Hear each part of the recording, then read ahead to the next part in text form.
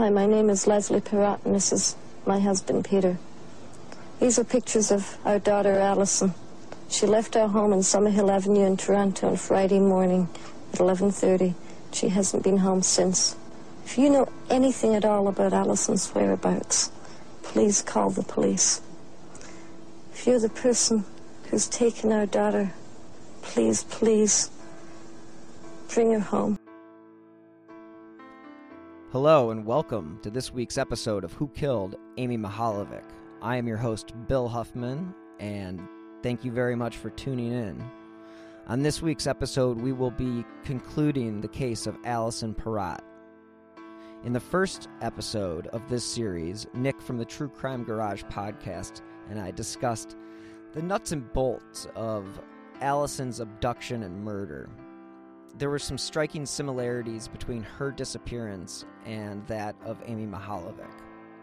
They were both lured by a ruse over the telephone, and both girls never came back.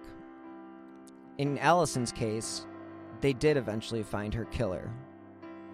So in this week's episode, we will find out who killed Alison Parrott. What's your favorite event? Well, 800 and 1500 really, because I like long distances. What you heard there was Alison speaking to a local reporter regarding her running career. And what we know is that Alison disappeared near Varsity Stadium in downtown Toronto in 1986. She had supposedly set up a meeting with a photographer. And it was about 6:30 p.m., or 4 hours since Alison was supposed to return home, that her mom decided to call police. A massive search began 2 hours later. It involved about 150 police officers and roughly 24 friends and neighbors. Leslie Parrott and her husband Peter, an engineer, searched through hot, rainy evenings, looking through the stadium, the vacant lots, the alleys, and ravines. The search was covered heavily by television and radio, and what you heard at the beginning of this episode was Alison's mother making a plea or an appeal to her potential killer. I'd like to play another clip from the radio spots that they were putting out over the weekend that Alison had gone missing. And you can clearly tell in the sound of her voice that she is in despair. And understandably so, as anybody would be if their child was missing. And Alison, honey, if you just had a bad day and you're feeling a little bit scared about coming home or whatever, you know we're always here for you, no matter what. Unfortunately, just 2 days after Alison's disappearance, 2 boys discovered her body in a West End park. Alison's body was nude. There was no clothing around the scene. There was no evidence on the body, as I recall, that would indicate that this may or may not be the scene of her death. In fact, the body was very clean. Alison's mother had told investigators that she was a regular user of the Toronto subway system. So after the discovery of her body, the police assigned 60 officers to search all of the garbage that had been collected in the subway system since July 25th. Alison's killing took a toll on the city, much like Amy's killing has done the same to Bay Village. The way both girls were stalked is another reason these killings still resonate today. And as I mentioned in part 1, Alison was a runner.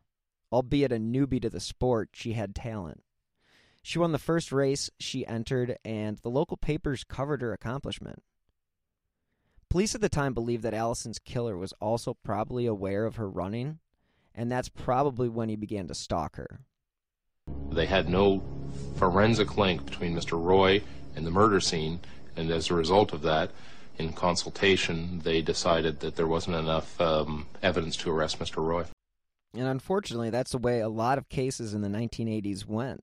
You could have fluids, you could have DNA, skin cells, all that good stuff, but you had nothing to run it against and no technology to even discover what evidence may have been there.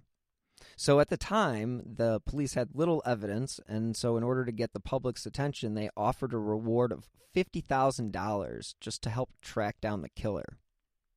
And again, as I mentioned, the DNA technology didn't exist in 1986, but as I mentioned, there were fluids found on Alison's body. An article from a 1986 piece about Alison's disappearance references a technology that they were using at the time. And it's kind of interesting to hear or read about these older ways that they would come across information or examine these bodies, because the paper states, and quote, investigators used a laser beam to scan the girl's body for fingerprints, hairs, or other traces that might identify the abductor. Sounds pretty primitive today, doesn't it?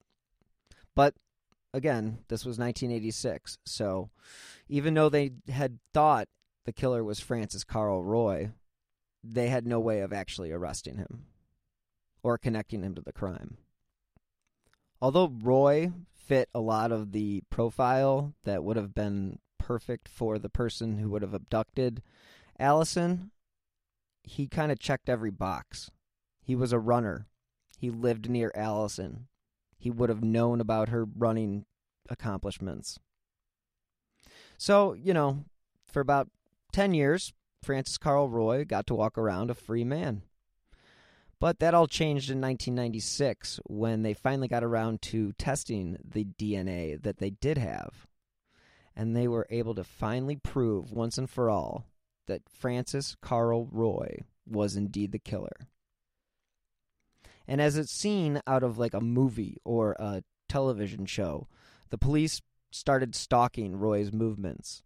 And for days they would play cat and mouse. And it wasn't until he had discarded a cigarette butt that they hit the jackpot. And Dr. Wayne Murray describes what can be found in the butt of a cigarette.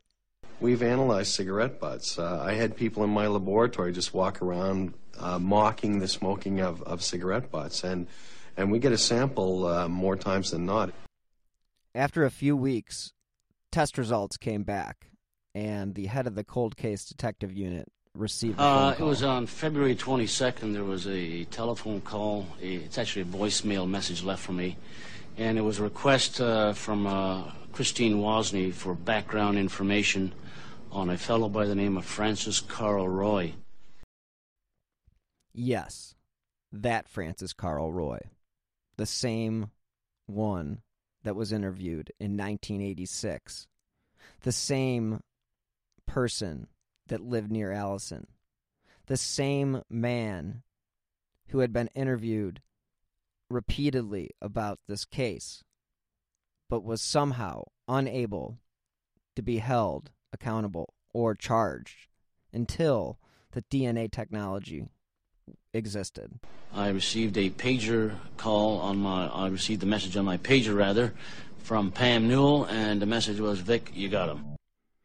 This is where the case gets a little too graphic, and I'm going to do my best to skirt around the actual defense that Francis Carl Roy used, but I will have to get into a little bit of what he did claim.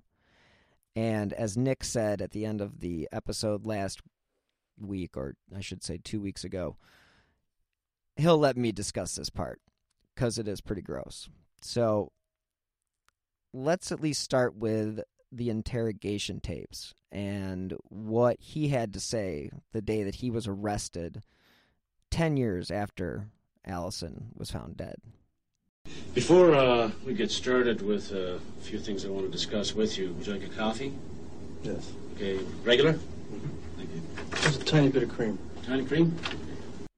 Cold case detectives at this point are pretty confident that they have their guy stuck in a corner, and he will eventually talk. Say, I, Francis Roy, on the advice of my counsel, wish to exercise my right to remain silent and respectfully decline any statement at this time. Although he initially said that he would not discuss the case, he began to open up a little bit more. as the interrogation proceeded. Okay, as I indicated to you... I'll say something. I did not kill her. Roy would go on to use the "I did not kill her" phrase over 100 times during his interrogation. I did not kill her. Okay, that's fine. You're entitled to that denial. Not only did Roy deny killing her, he also denied ever knowing her. And he continues to repeat that. Never ever met her. Never ever met her. Never come across her as, Never come across her. Never. The cold case detective interviewing Francis Carl Roy was clearly agitated from the arrogance that was obviously on display from Roy. So he let him have it. And then you're asking me, how could I say this, and you're saying I didn't do my homework? Is that what you're saying to me? And I'm sure this is where most detectives really enjoy their job, because they have concrete proof that Roy is the killer. And this is when the cold case detective brings down the hammer. How does your DNA profile get in through the vaginal swabs from semen left behind? How does that happen, sir? Listen, I did not kill her. I'll explain Was that. Was it an accident, then? No, it has nothing to do with an accident. I did not kill her. Roy's interrogation continues to run in circles, and he begins telling this crazy story about a cat. And if you can make heads or tails of this story... Greetings from Evergreen Podcasts. We're rolling out a listener survey, and we want to hear from you.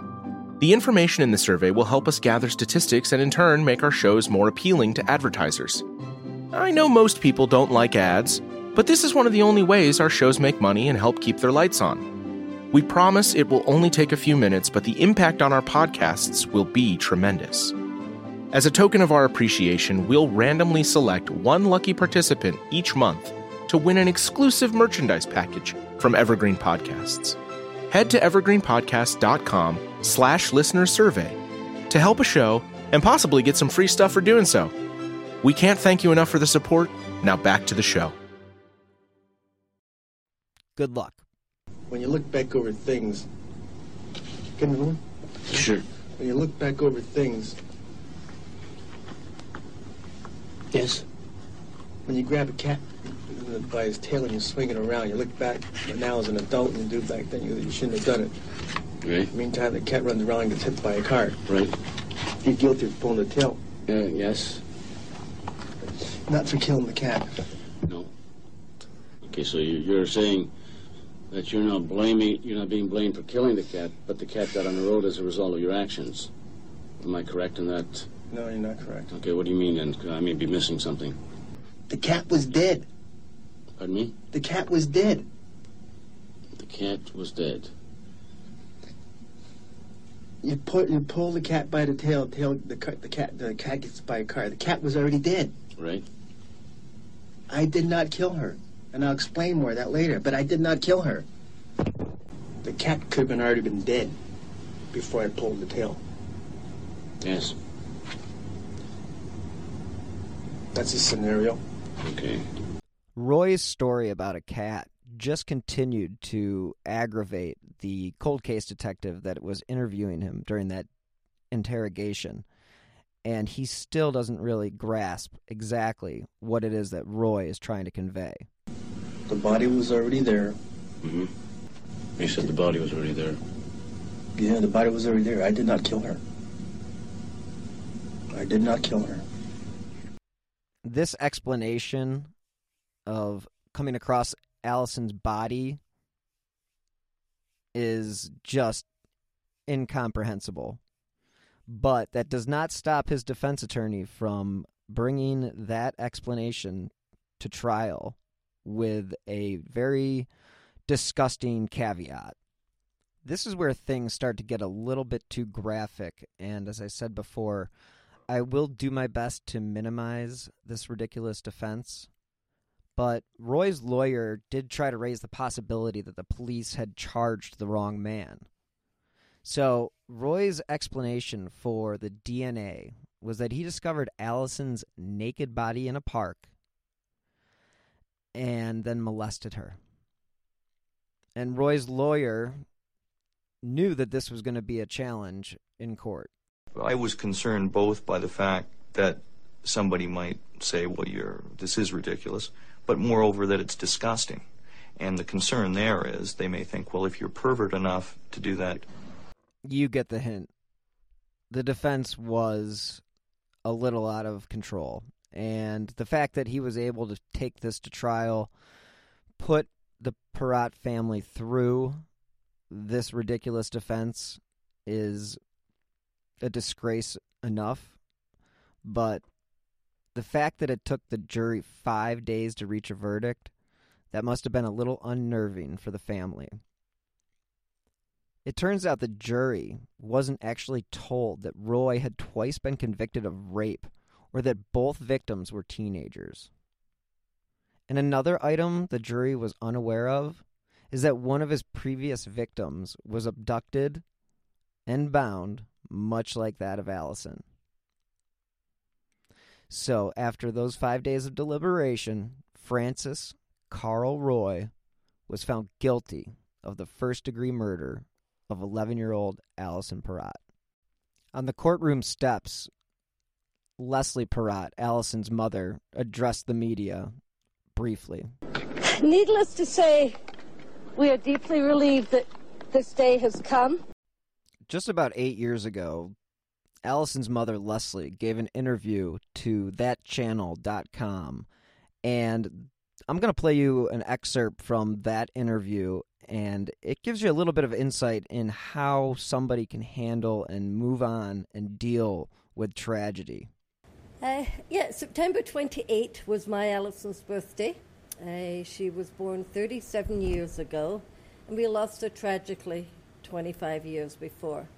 And I just got moved, and I often do, mention her on Facebook. And people really respond. I think it's a way that people can reach out. And it's one of the ways, in a funny way, that in a public way, I can still be Alison's mum. And I can still talk about the love that surrounded her. And people want to know how I am. And as the years have gone by, and I've gotten stronger and stronger, and been able to say that and feel okay about saying that, it warms people's hearts, and I get phenomenal feedback that just gives me the strength to keep going. In 1986, 25 years ago, Alison was 11 going on 12, and she was a budding little track star. She was ready to go and compete on behalf of Ontario in the US, and somebody phoned our home in Midtown to Toronto and asked her to go to Varsity Stadium, a big sort of sports facility, to have a picture taken, she thought, with all her team members for the upcoming event. And it seemed a kind of natural thing that she would get some recognition for this. There had been a little bit of other, requests and publicity. So she called me, asked for permission, and off she went. And her body was found 2 days later in a ravine in Toronto, and she had been raped and strangled. And our lives started all over again.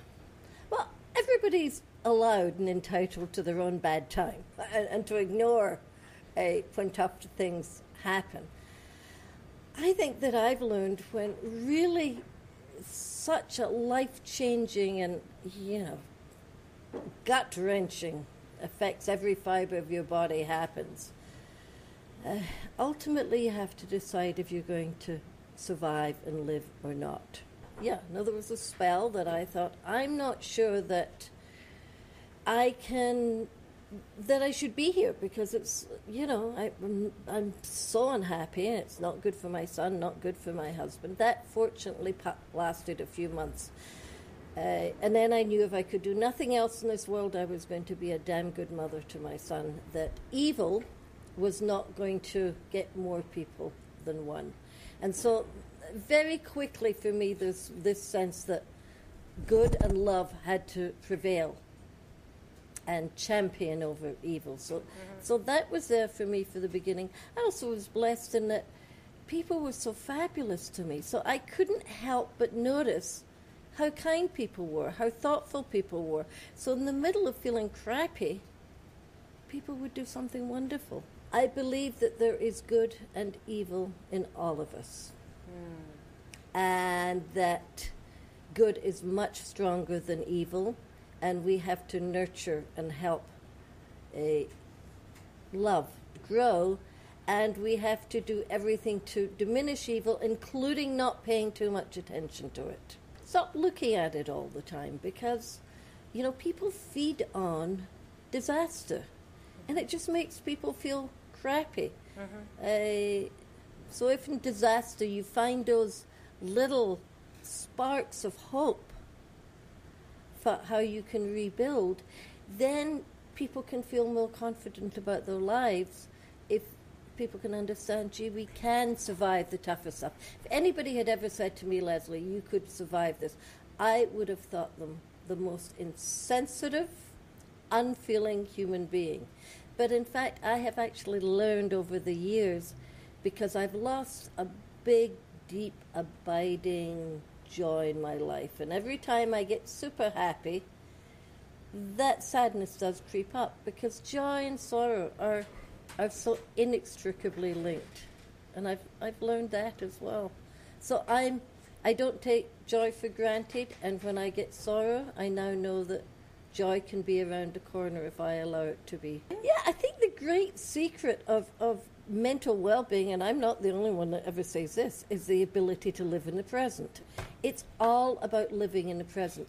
What I say, and like you, I've done a lot of work and a lot of thinking around resilience. What I think is, first of all, you've got to know yourself.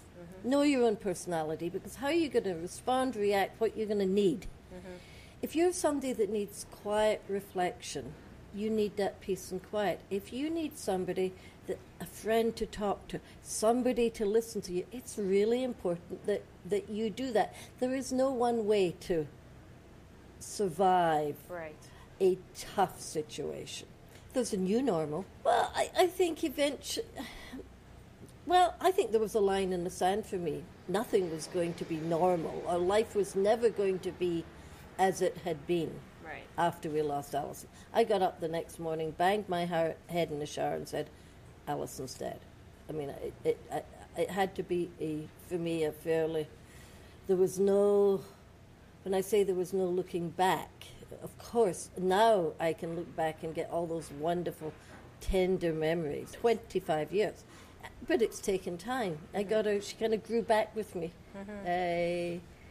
It was easier to get her back as a baby, as a joyful baby, than as a... Yeah, I call it dance in the other direction. And this is personal or professional. And what I say is, first of all, you have to dig deep to know yourself. So what's your personality? What's your background? Know and keep yourself in sort of good shape. Keep your relationships in good shape. So, like keep your heart, your spirit. Keep your heart, your spirit. Make sure you're living as good a healthy a life. Yes. Then you have to acknowledge what's happened. It's not about being Pollyanna and saying this never happened. And I've seen people try to do that. You have to take that time to acknowledge and absorb. So that's the A. The N is network for support. When tough times happen, you can't get in there alone. So you need to be ready to give support. You also need to be ready to share support. The C is a big one. That's the courage to forgive. Whoa. Courage to forgive. You're suggesting something pretty significant in terms of your daughter's life. So if you can't get to forgiveness to some place in your life so that you can, in my case, let go of the person who did this and not let this person rule me. Nice.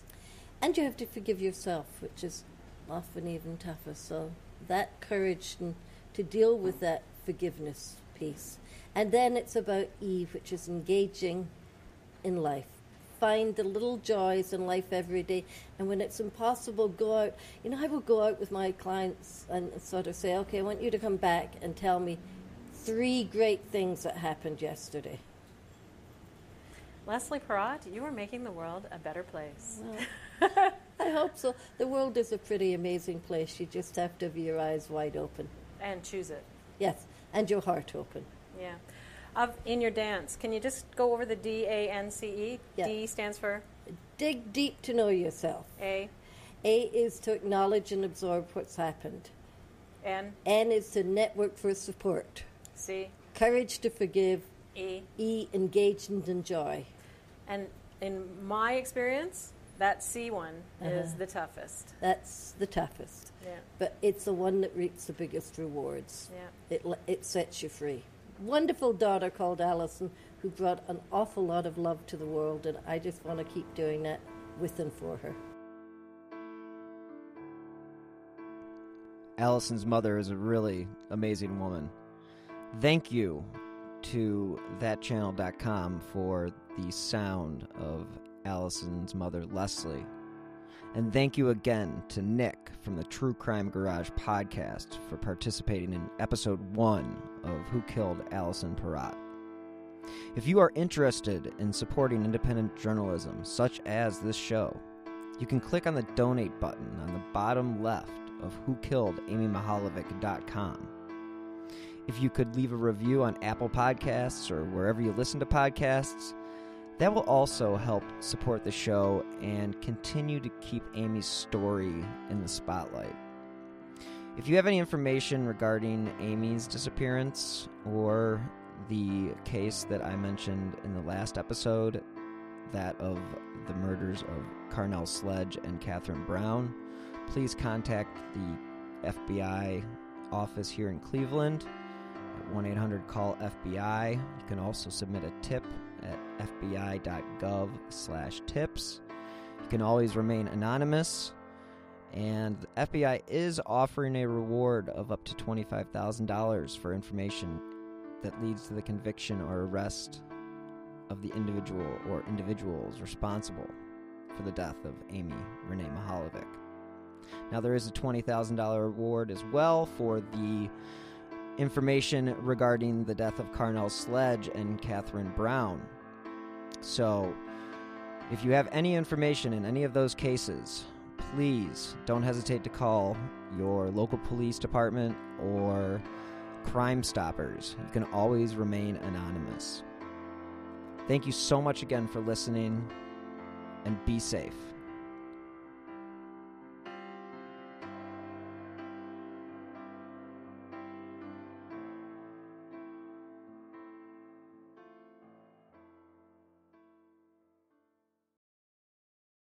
Hi, I'm Matt Harris. Seton Tucker and I host the podcast Impact of Influence, which for 2 years covered in depth Alec Murdaugh, who was eventually convicted in 2023 of murdering his wife Maggie and son Paul.